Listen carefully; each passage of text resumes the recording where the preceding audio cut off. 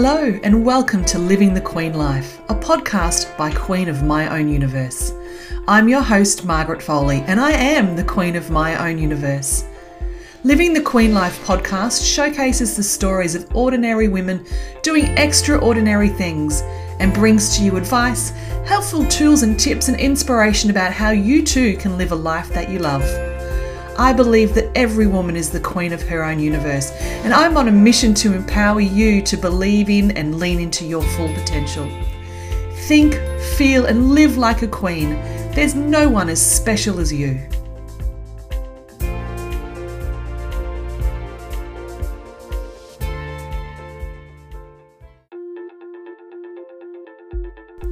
Hello, Queens, and welcome to episode 7 of Living the Queen Life podcast. In this episode, my guest is Susan Jarvis, also known as Susan the Maven. Now, this is certainly an orgasmic conversation, Queens. But this episode does come with a little ears warning as we are talking about sex, masturbation, sex toys, and there's a little bit of swearing too. Susan is an advocate for sex positivity for menopausal and older women and for women living with a disability. We are all sexual beings, and there's so much shame and taboo for older women talking about sex in positive and non-cringy ways. So today we're talking about tuning into your own sexual needs in and out of relationships, understanding the female anatomy as it pertains to your pleasure, and the misnomers of older women who enjoy sex, and importantly the impact of menopause and aging on sex and our sex drive. Susan talks about her 3 key pieces of advice for women who are keen to understand themselves as mature sexual creatures. So get ready for a no-holds-barred conversation that will hopefully inspire you to lean into and lose the shame about enjoying sex and pleasure at any age.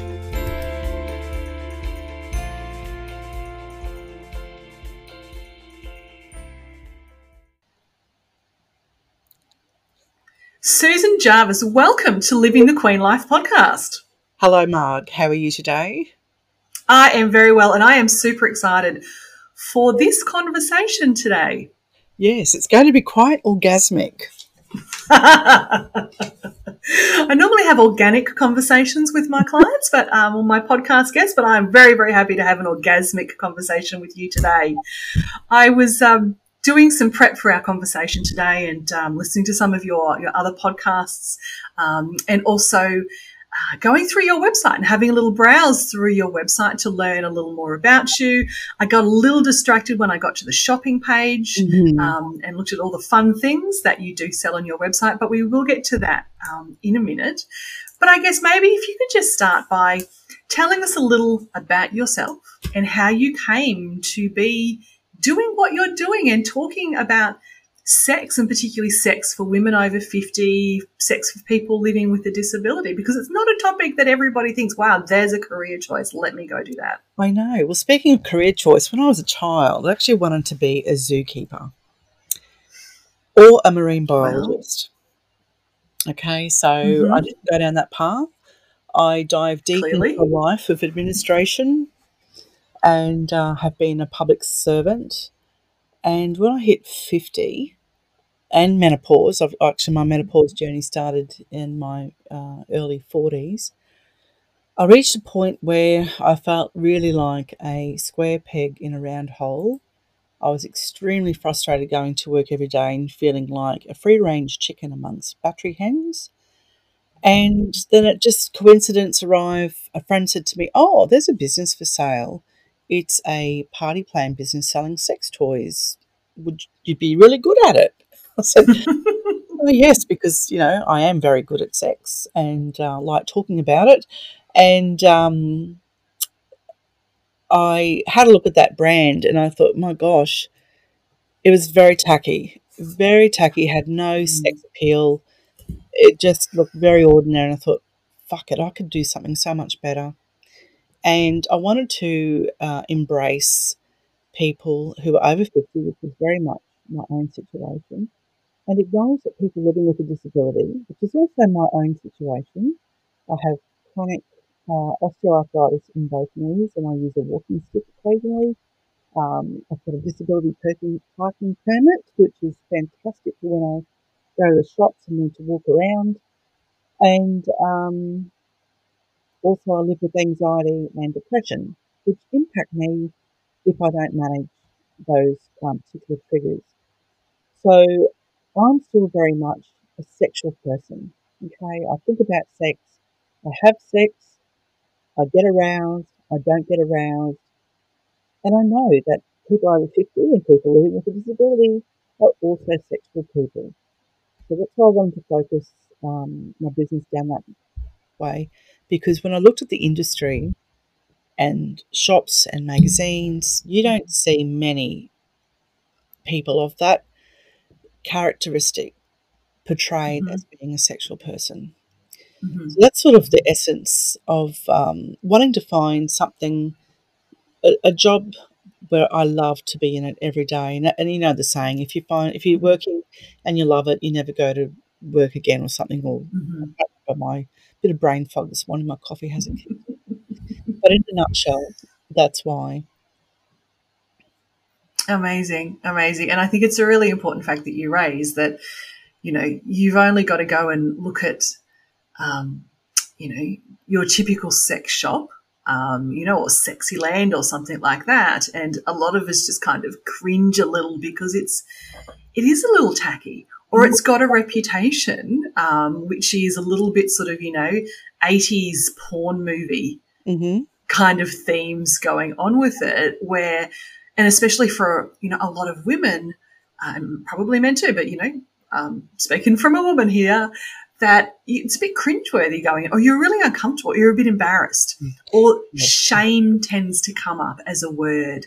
I'm embarrassed or I'm ashamed of so many things when it comes to our sexualness, not our sexuality, specifically, but for me as a sexual being, especially, as a woman, as I age, when we think about these party plan, sex things, I've just got visions of, a group of women sitting around in somebody's living room, and the party planning host is whipping out some giant dildo and waving, and everybody's drinking out of straws shaped like penises, and it's all just really quite tacky and cringy.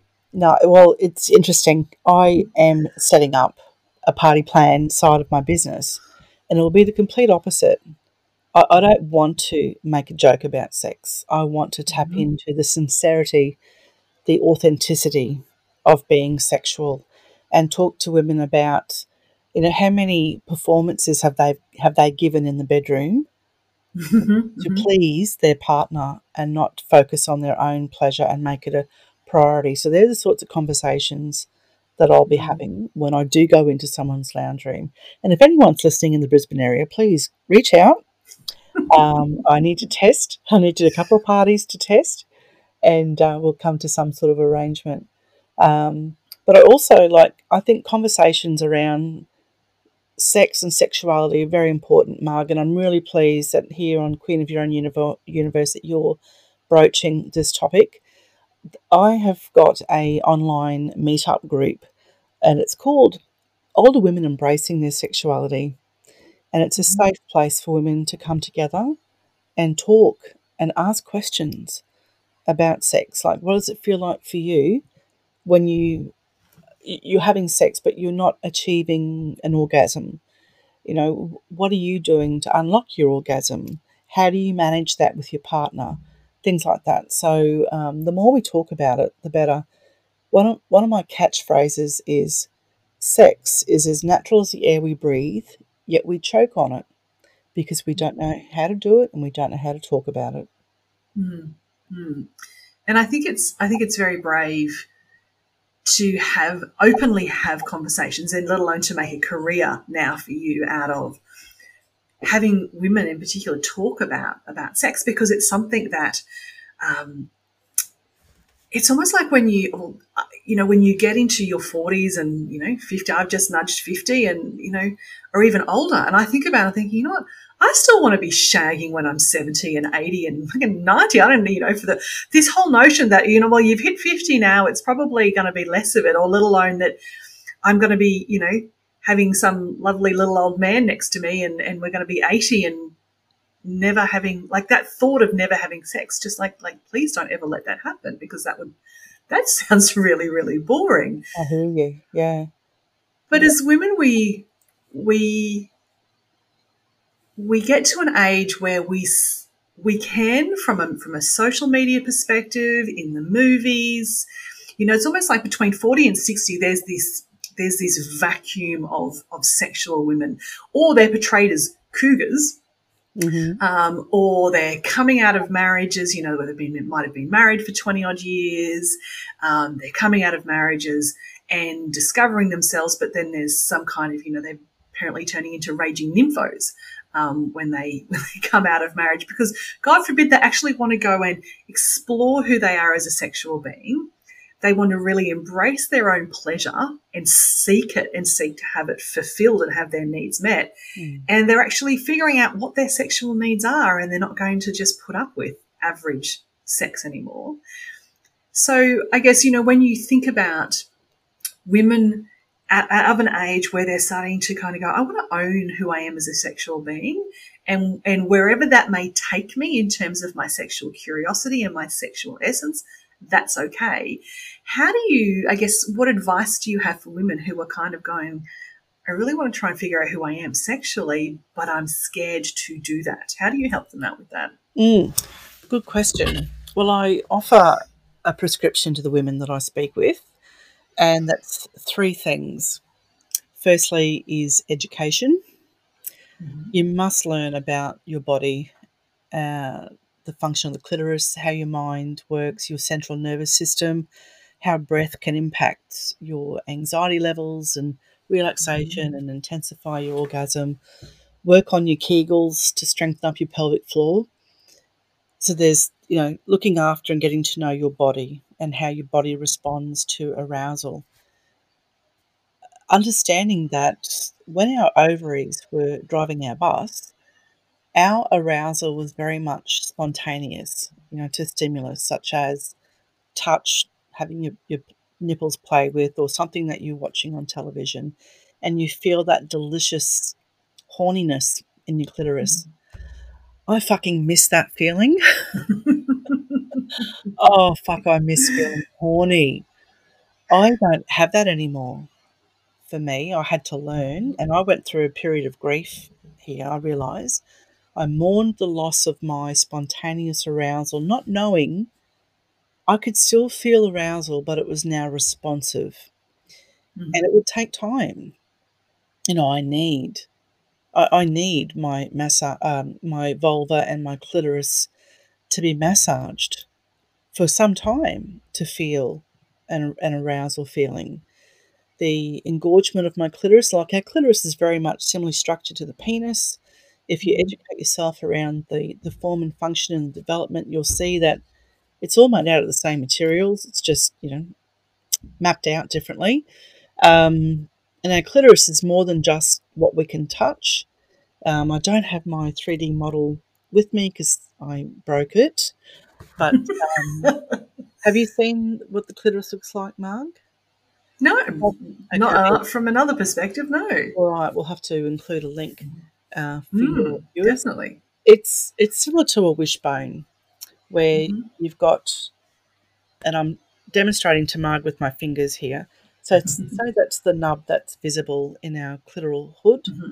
From each side is a leg or a bulb, and they go down the outside of the vulva, down underneath our labia. So if ever you've felt an orgasm run all the way down to your toes, which happens to me sometimes, not all the time, my orgasms are very different. Some are shallow, some are deep, some are long, some are short. Okay, some have caused me to have nearly an asthmatic response. And one time at band camp, I orgasmed so I orgasmed so intensely and deeply that my uterus contracted and dispelled its contents. So, which was pretty messy. My GP was very impressed. She said, "Wow, that must have been some orgasm." I said, "It was. It was an earthquake." So, never had one like that again. So, understanding about your body and how your arousal works. There's so much out there on the internet. You can go down the rabbit hole. I highly recommend that you find a sex educator. You know, there's obviously the programs that are available on Netflix. SBS has a wonderful range of programs to watch. Just go into their on demand and type in sex in their search bar. And yes, SBS, Sex Before Soccer, never fails. Used to watch the erotic movies and masturbate to them years ago when I was married. Good old SBS, Yeah, yeah. thank you, SBS. Thank you. And they actually on their copy on their website they acknowledge that people appreciate their world movies erotica. So where was I going? Right, so education. Yeah, finding a sex educator, do a course. You know, there's so much out there. You can work one-on-one like this on camera, or you can buy a recorded online course module with follow-up calls. Join a support group. There's Australia, there's the Women's Divorce Academy run by Gillian and Carolyn, who are also the Champagne Cartel. Highly recommend jumping in that group. You'll have an army of women behind you, okay, who have walked a similar path. I ended my marriage. Back then, I wish I'd had something like the Divorce Academy behind me. I did it all on my own. I had no family where I was living. My friends had busy with their own lives and children and so forth. And it was before the days of social media. But when I look back, what I did do, and I think this is because I'm a very pragmatic person, I developed a plan to reinvent my life, rediscover who I was. I had a MySpace page, a blog. I actually wrote a blog called Spaceship Rediscovery, and I challenge anyone, if you can find it, please let me know because I can't find it anymore. It was on WordPress. Um, Amazing. but I had a plan, and it wasn't that I wanted to go straight into my sexuality. I'd been celibate in my marriage for the last 3 years. I didn't buy my first vibrator till I was about 35. And I remember walking into that sex shop with a girlfriend. We walked in and we were like, little giggling girl. It was not a sexy moment, not a moment that I'm proud of, because it just wasn't enjoyable. But I'm proud that I gave myself permission to have a vibrator. And you don't need to be single to own a vibrator.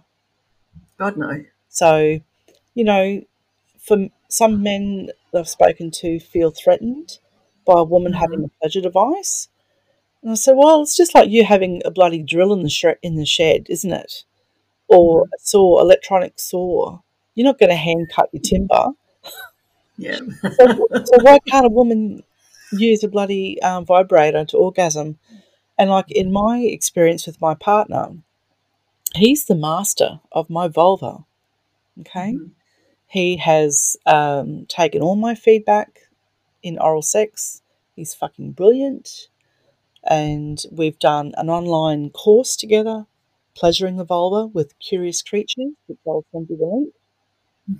That was money well spent. And now he knows how to touch me. He knows how to ask me what, you know, is it, how can I make this better for you? Or, you know, I'm touching you here, what can you feel? And things like that. So it's helped elevate his communication skills. So the other two things I tell people, and they all, you know, mesh together with the education, you've got to put it into practice. So you need masturbation, okay? You must practice on your own body to learn and understand what your body wants and how it responds to stimulus. I can't emphasize that enough. And there's no shame in masturbation.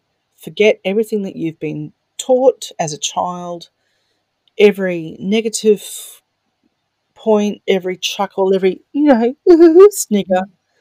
We have a clitoris and it's there for a reason. And I've learned pleasure is a great way to help manage stress. Okay, Yes, it really yes. is.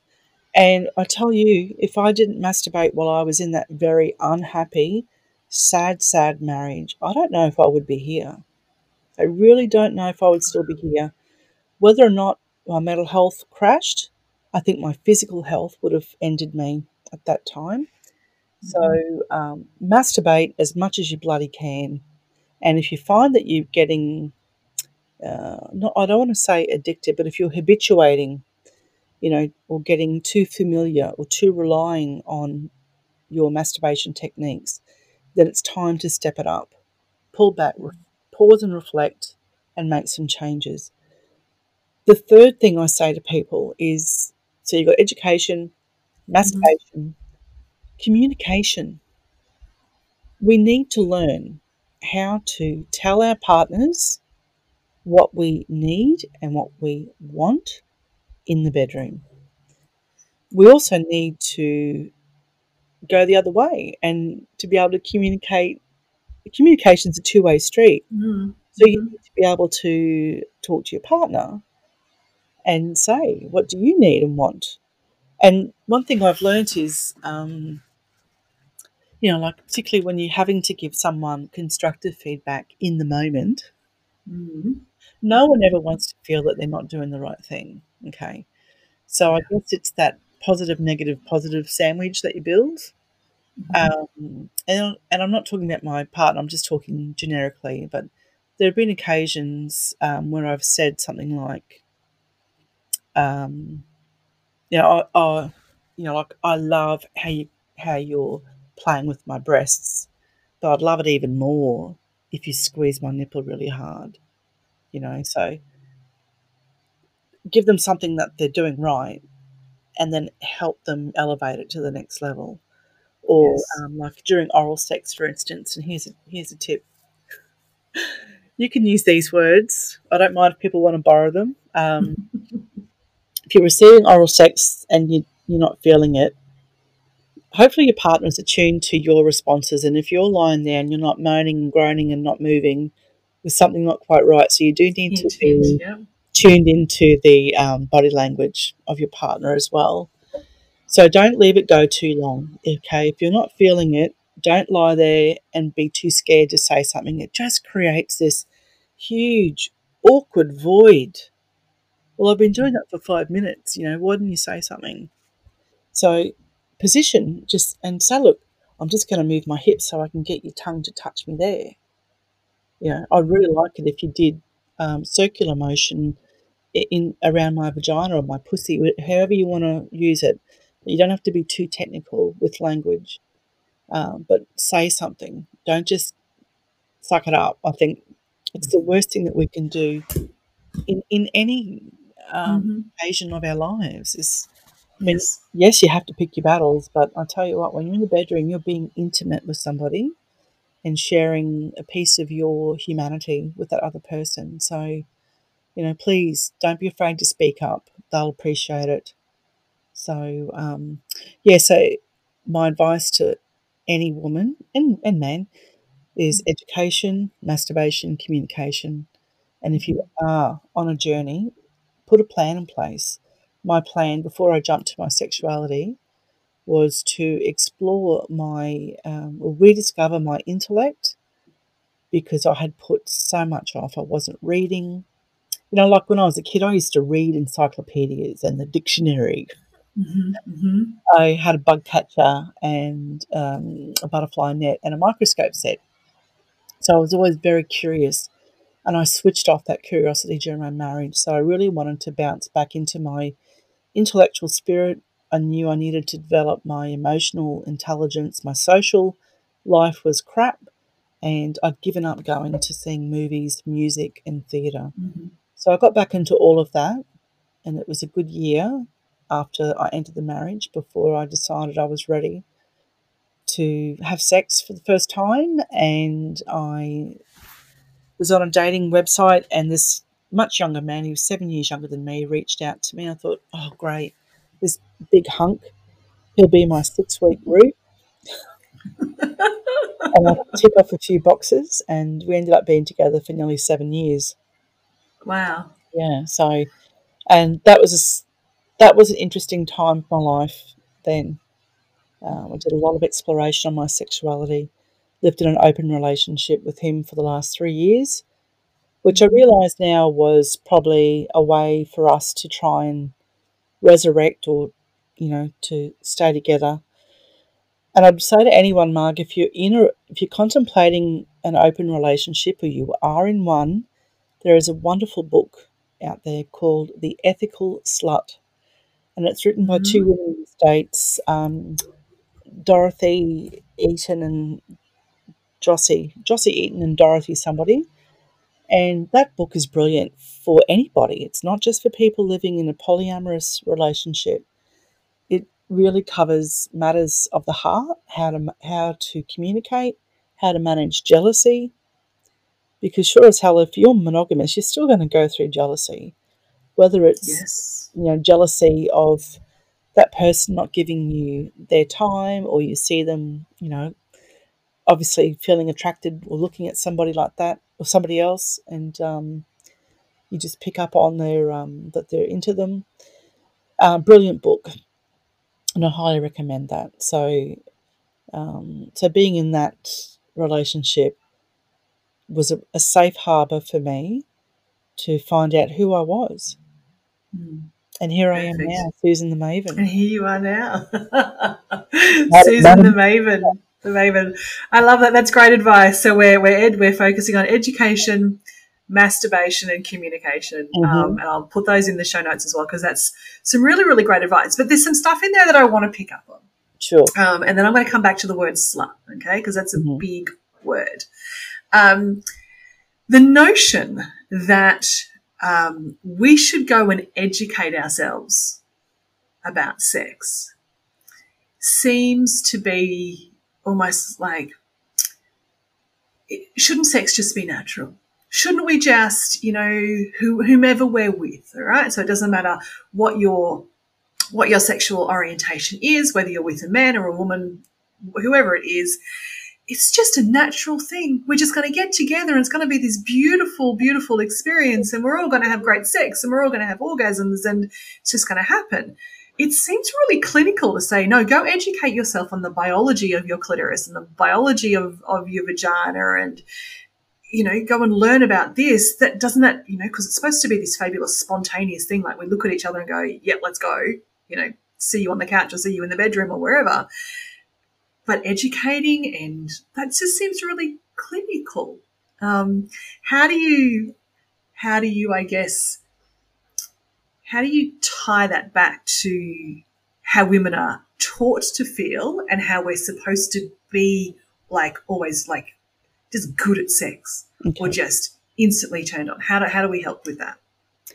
Well, firstly, the clinical side of education. Like, I don't have a degree in history, but I'm pretty sure I know from the day dot and in the Bible, women have been smothered and oppressed to think that their sexuality and their pleasure does not matter, Mm-hmm. that we've been an object of desire and a receptacle Mm-hmm. for a man's seed. Not my words, they're words of a woman, the mother of someone, a teenage boy. She said to me one day, "Women are just the receptacle for a man's seed." And I Oh, was good really Lord. taken aback, and I thought, holy Wow. shit. You know, I didn't have that attitude. Um, I wasn't raised with No. any sex education at all. Mm. My sex education was through nature and a bit of exploration when I was 18. I didn't have sex until I was 18.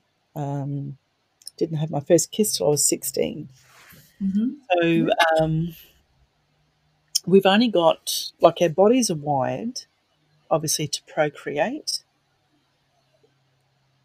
but our social evolution, like humanity's, society has moved beyond being hunters and gatherers, but our ability to have sex.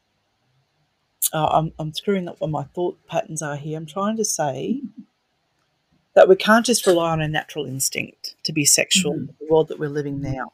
If we were very primitive, and I'm talking very, very early man, before even civilization and growing food, I don't think the concept of pleasuring each other would even be there.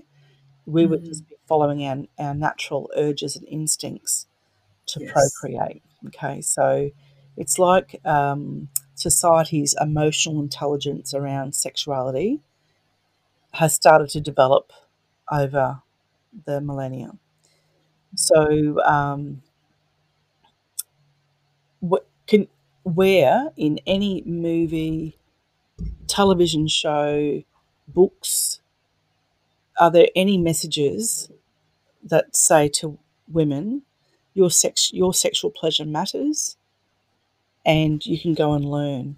I'm sure. Like I remember reading Wilbur Smith books, and it was very much about the sexual adventures of that young boy growing up. Okay, spending time in a brothel, learning, or having an older woman to teach him how to be sexual. There's a book. I don't know if you've ever read Clan of the Cape Fair in the Earth Children's series. It's a wonderful storyline, and actually, I've masturbated a lot to this book. It's a story set in the Stone Age where you've got, I think it's Neanderthals and Cro-Magnon man, or Homo sapien. So, both very different in development. And a clan of Neanderthal people, that they've had an earthquake and their cave is damaged, and they're looking for a new place to live, and they come across this little blonde-haired girl who doesn't look anything like them, and she's been scratched by or clawed by a bear, which is their totem. So they take her in. So, cut a long story short, she grows up in that environment, very different biologically and also her brain, and she ends up leaving and goes and lives in a valley, which is the second book, Valley of the Horses. Lots of great sex in that book, written very well, actually. So that whole story is around these two people. There's Ayla, the girl, and Jondala, and they're coming together. And I know this is not something we thought we'd be talking about on our podcast, your podcast, but in each story, sex and their sexual education, their sexual experiences are very much a centre of their characters. And interestingly, Jondala has been blessed with a very large penis, and Awesome. I like big dicks, and it's he's always struggled to find a woman who can accommodate his girth and his length.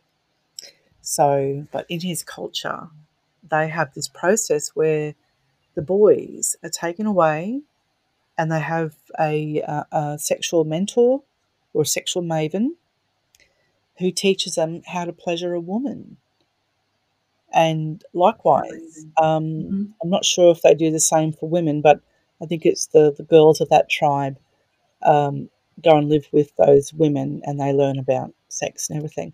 And that appealed to me when I was reading those books. I thought, oh God, I wish that we had a similar concept in our society where pleasure for women was as equal, if not as important, as it was for men. And we all received instructions on how to give and receive pleasure. Yes. Because how many women listening now put themselves last in the bedroom, okay, and just give up on their orgasm? I know I've done it. I've performed in my younger single days. I should have had a bloody Oscar, cabinet full of Oscars for my orgasmic performances. Yes. Okay, so but now I don't necessarily come every time I have sex. It's pretty, like, I have a pretty high hit rate now, but it's not always. I don't orgasm penetratively. I need stimulus of my clitoris, and I use either fingers, tongue, or a toy. There you go. 3 more tips. Fingers, tongue, or toy. Fingers, tongue, toy. Let's stay on that topic while we're there, though. That sex has, it's become all about the quest for the holy grail, the big O. Like if you're having sex and you're not having an orgasm, then why bother? It's something's not working out there. And yes, orgasms are fabulous. I mean, yes, please, as many as you'd like to give me. Thank you very much. Or I'd like to give myself. But particularly in partnered sex, if we are having, so we're not masturbating, we are having sex with somebody else, and it doesn't result in an orgasm for either partner, doesn't have to be, one or the other, then have we failed sex? Like, did I just fail sex? Does it have to be about the orgasm? Or I'm a bit like you, it can kind of be, I can have great sex that does not result in an orgasm because it is intimate and it is tender and it is loving and it is passionate.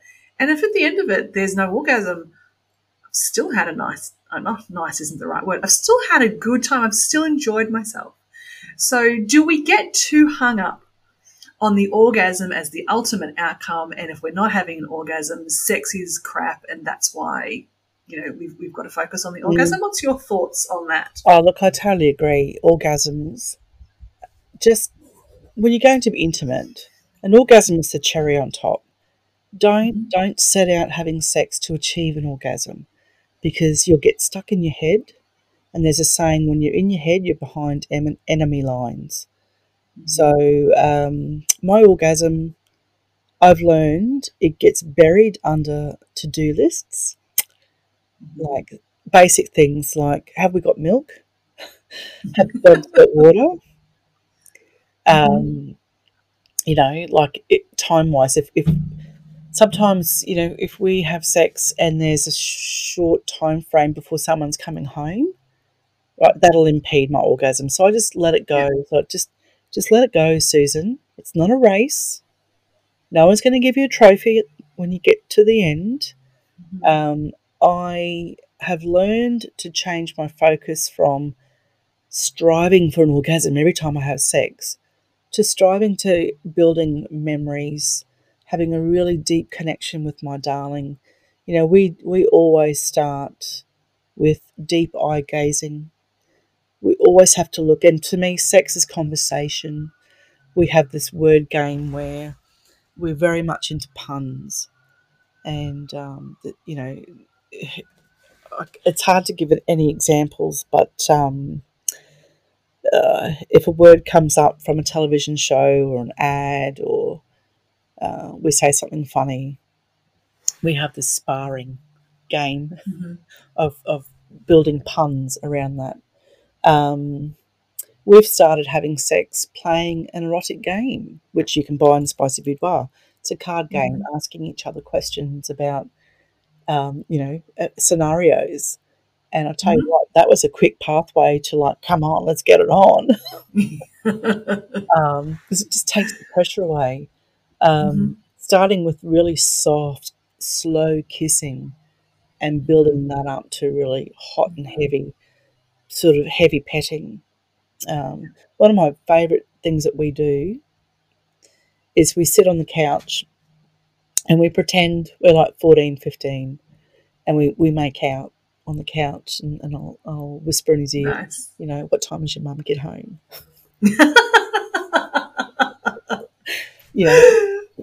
Come on, whip it out. I'll give you a blowjob. That's too funny.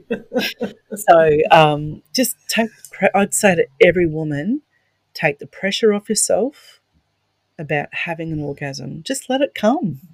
Let it flow. And, if you believe that you've never had one, then look, it's something I would hope every woman has before they die. Betty Dodson, who was an American sex educator, has this wonderful quote that death is our final orgasm. So don't leave that one as your last or your first. Okay. Yeah. So, and this is where masturbation. Yeah, if you live with someone, just go and you can't get privacy, go to a motel, take some toys, take some erotica, and like there's also probably, I don't know if your listeners know, there is ethical pornography out there. If you look at Erica Lust, spelled Erika, she is either a Swedish or Swiss director, and she makes ethical pornography where it's not that male focused, rogering of a genitals mashing and nothing like that. It's beautiful filmmaking.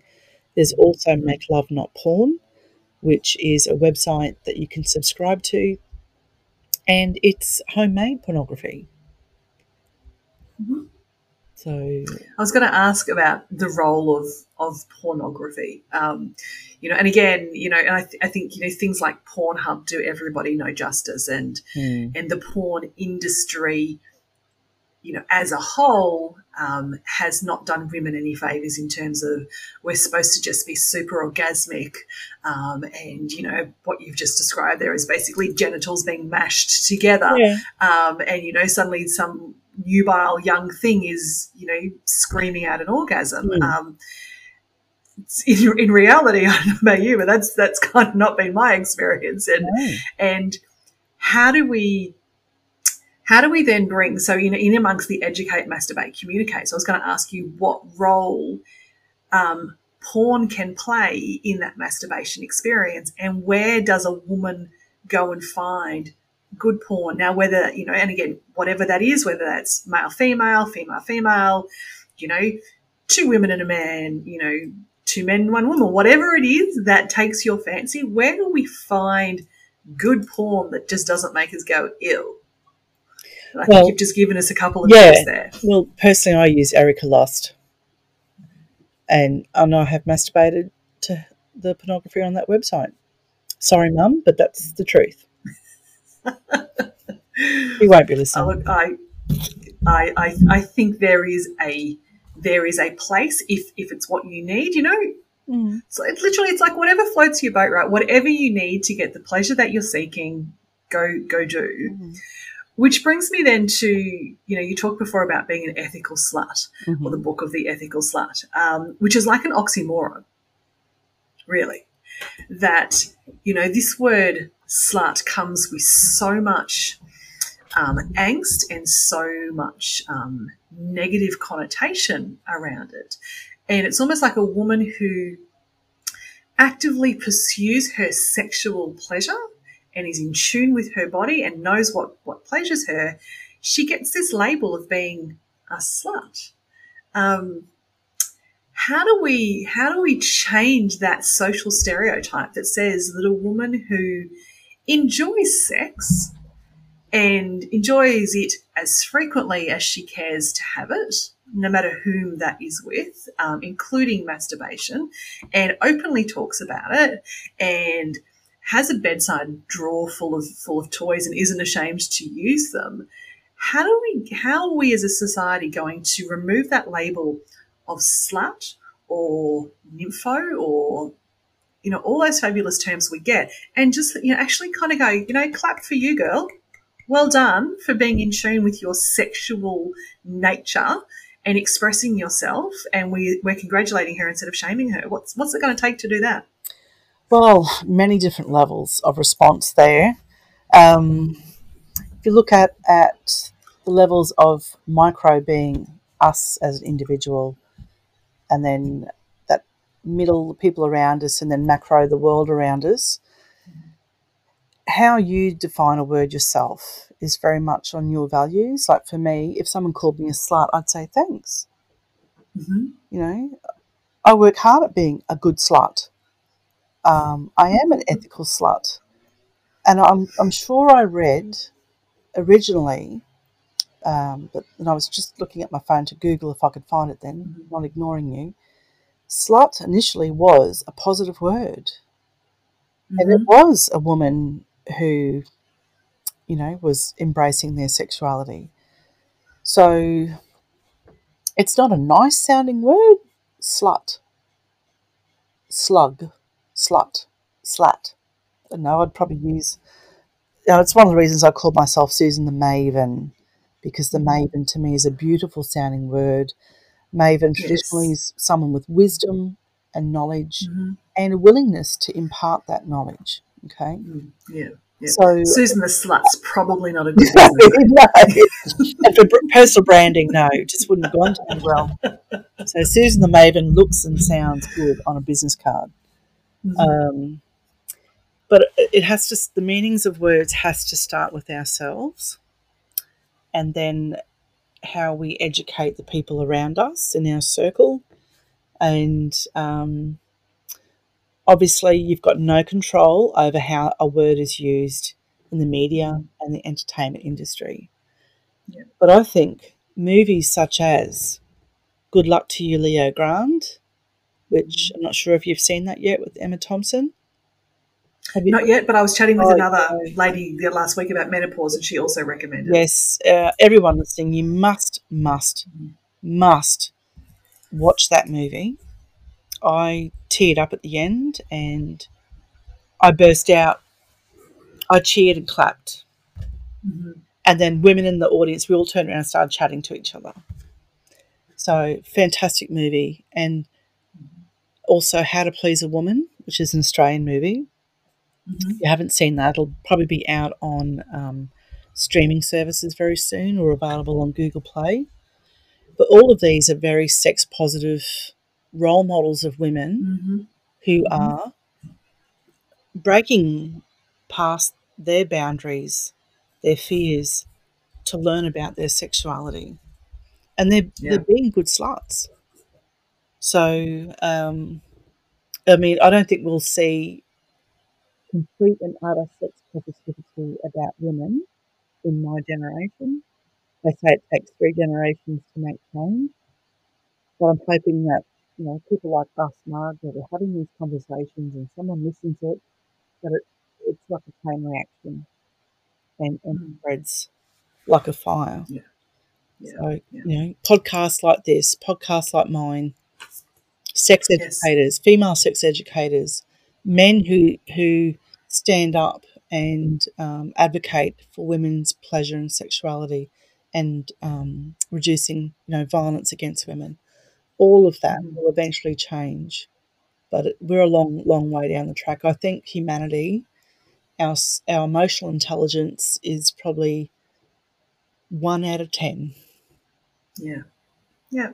When it comes to this stuff, I would agree. And Mm. that phrase, sex positive, um, that's a really important one for us to start to reframe that narrative around. Is that a woman who is in tune with her sexualness and who she is as a sexual being and can express it is sex positive, not a slut That's or right. some kind of middle-aged crazy housewife who just wants a lot of sex. Well, I, I just butt in there about that. Wants lots of sex.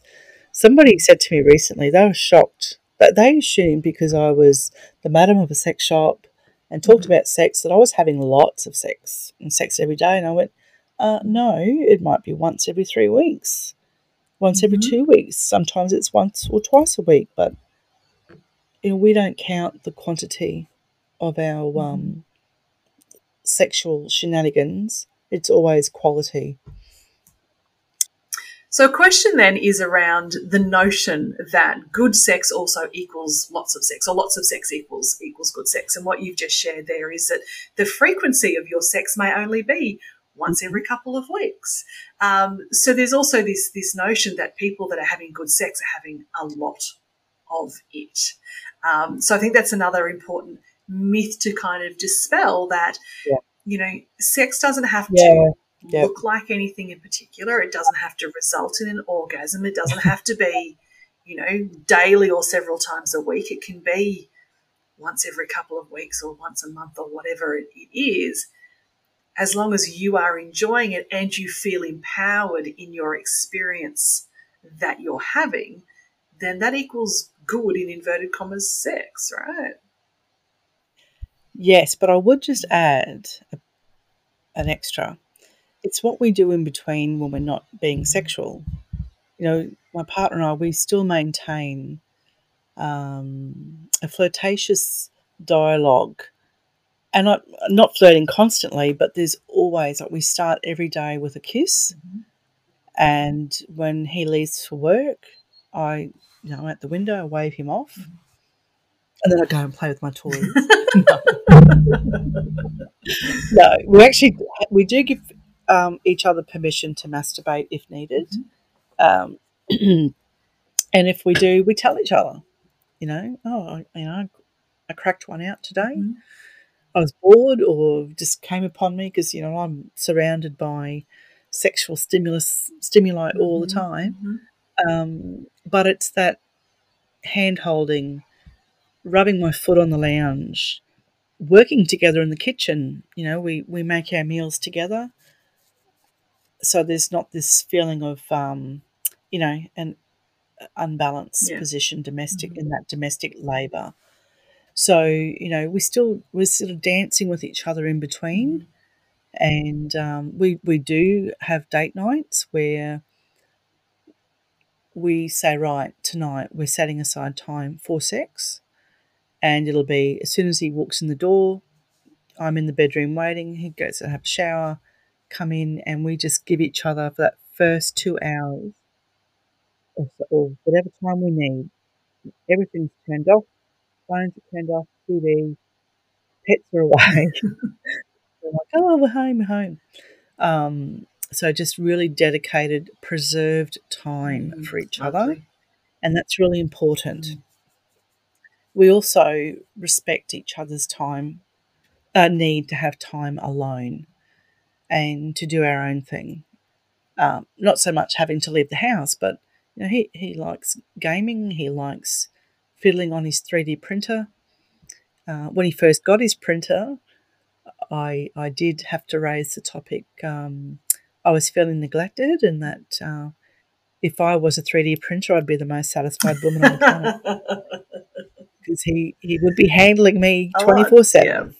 But there's that communication, okay, and empathy towards each other's needs, and he does know I need that downtime on my own.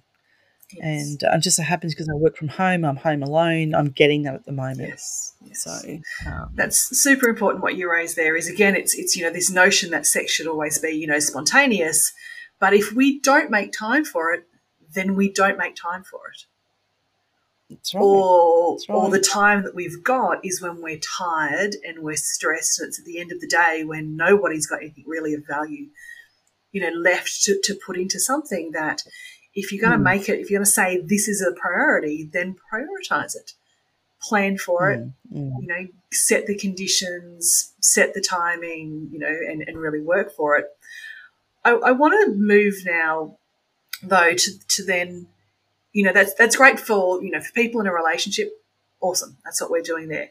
If we're not in a relationship, whether by our own choosing or whether we've just not found that person that we want to be in a relationship with, and we're in the realm of self-pleasuring and masturbation, how do you give advice, or what advice do you give to women who are in that, and particularly if they've been on their own for quite a long period of time and they've not come out of a marriage or a relationship where sex positivity has been there for them, so they haven't been able to express their needs, and they're a little bit shy about, God, I know women in their 40s and 50s who've never owned a vibrator, and like this part of me is like, oh my God, you poor thing, let's go shopping.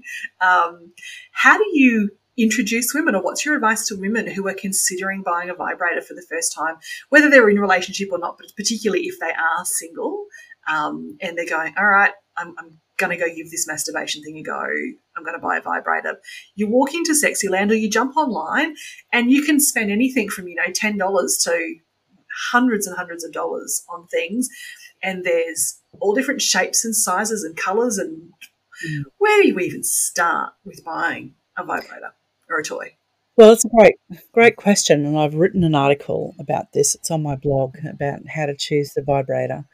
And it comes down to knowing what your orgasmic preference is, whether you need that internal stimulation is enough, or you need solely clitoral stimulation, or you want both, or do you want stimulation, and there's lots of pleasure to be had in your anus, okay, either inside or outside. And we're not taught that because we see anal sex as being something dirty. It's where poo comes from. Oh, yada, yada, yada. I can tell you, ladies, one of my bucket list items was to experience anal sex. I did that with my pilot light lover, my 6-week route, who became 7-year relationship.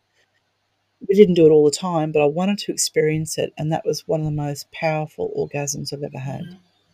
And you don't have to have penetration of your anus to experience that pleasure. You know, just a gloved hand with a bit of lube, doing donuts on the outside while you're playing with your clitoris is lots of fun. So there's many different products on the market. I recommend for women who have an orgasm that's just locked inside their head, which is like mine, to invest in the suckling technology, where the device actually sucks on your clitoris. Yes. It's an incredible feeling. You're not nodding your head, Yes, and I yes, see this mystical look on your face, like, oh yes.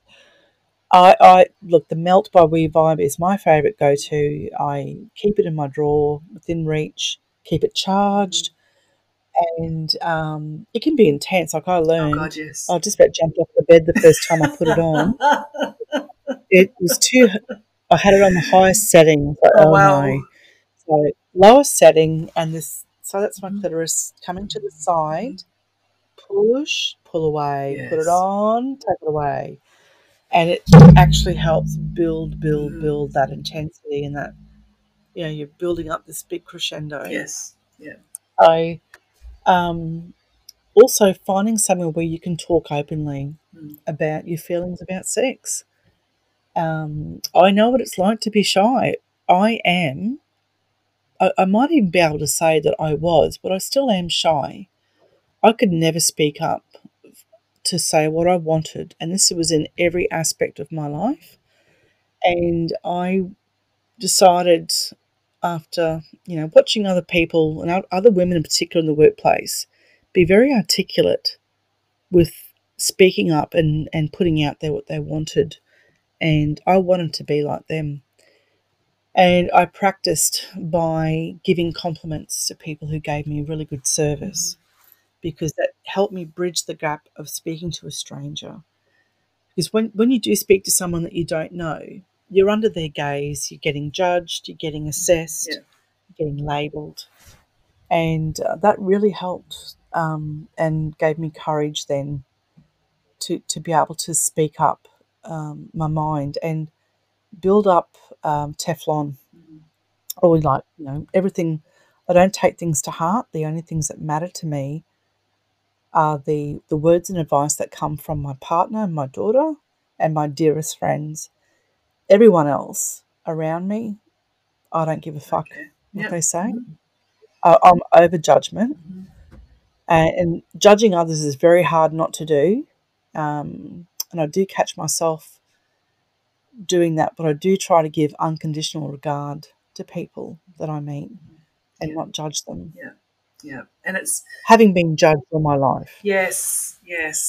You know, and that's a big step, you know, for women to find other women where they can become more comfortable in talking about sex matters, is important. And if that's not your girlfriends, if you don't have a circle of friends where you can sit down and go, right, let's have a conversation about our orgasms, and let's talk about masturbating and who's got what toy and what do you like about it. Like, you know, if you don't have that circle, then going and finding it is a really important thing to do. I completely agree.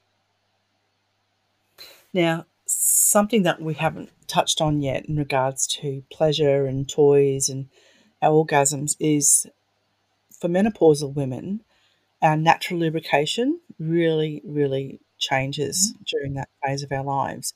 For some women, they don't notice any changes, but for others, like myself, I literally had sandpaper in my vagina and my whole vulva, and it was quite painful. Yes.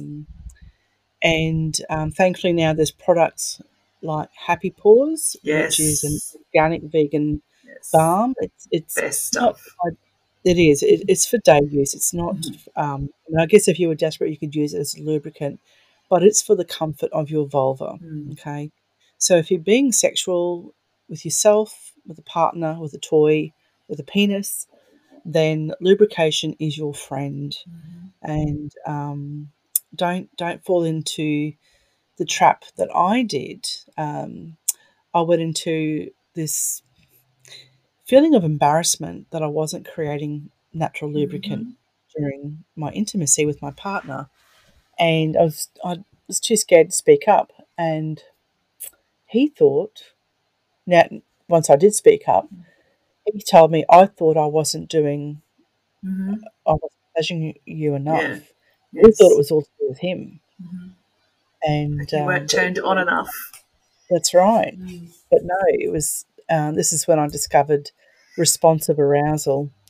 And thankfully now I do experience a bit of lubrication naturally, more so after I've orgasmed. And we don't always have penetrative sex either. I just want to say sex is not defined by having a penis inside a vagina. No, Okay. not at all. We quite often take turns to pleasure each other, and sometimes the whole event is about me, or the whole event is about him. Yes. And then the next day, the other person receives. So, you need to get out of the rut of thinking about sex as what you see in movies and in television and in pornos. Sex is so much more than penis and vagina. Yeah, absolutely. And is there a type of lube? Again, we go to the shops, we look online, there's a bazillion different lubes. Is there one that you most recommend? Yes, so Spicy Boudoir, we recommend Pure, PJUR. Yep. Yep. That's medical grade lubrication. There's both silicone and water based. There's a beautiful range called Sutil, Sutil, on our website. It's actually made in Canada by the company's owned by a mother and a daughter, and their focus is on providing natural organic base lubrications. I just want to mention also there's a fantastic company on the Gold Coast, and we stock their massage oil. It's Wildfire. It's based on olive oil, and you can use it 4 different ways.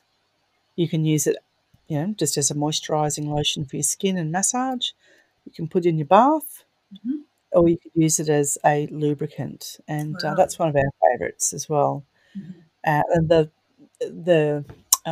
aroma, they've got 4 different types. There's the black, the red, the purple. Sorry, there's 3: the black, red, and the purple. And the black is my favourite. Amazing. Very, very spicy and erotic.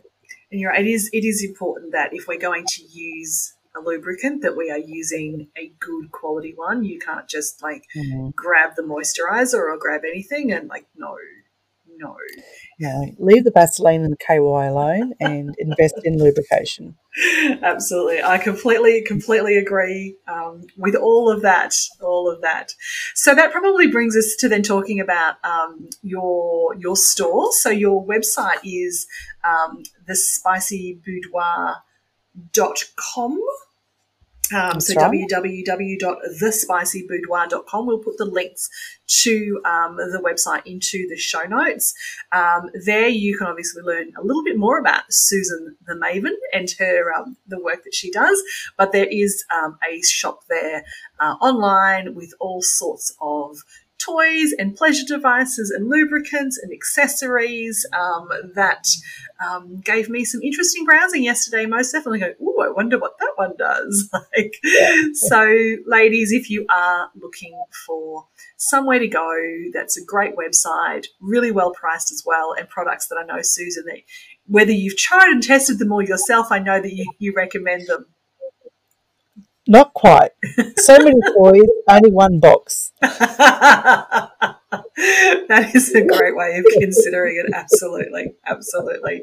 So we'll post those details on the show notes, and also how the ladies can follow you on Facebook and Instagram and Twitter as well, so that they can keep in contact with you.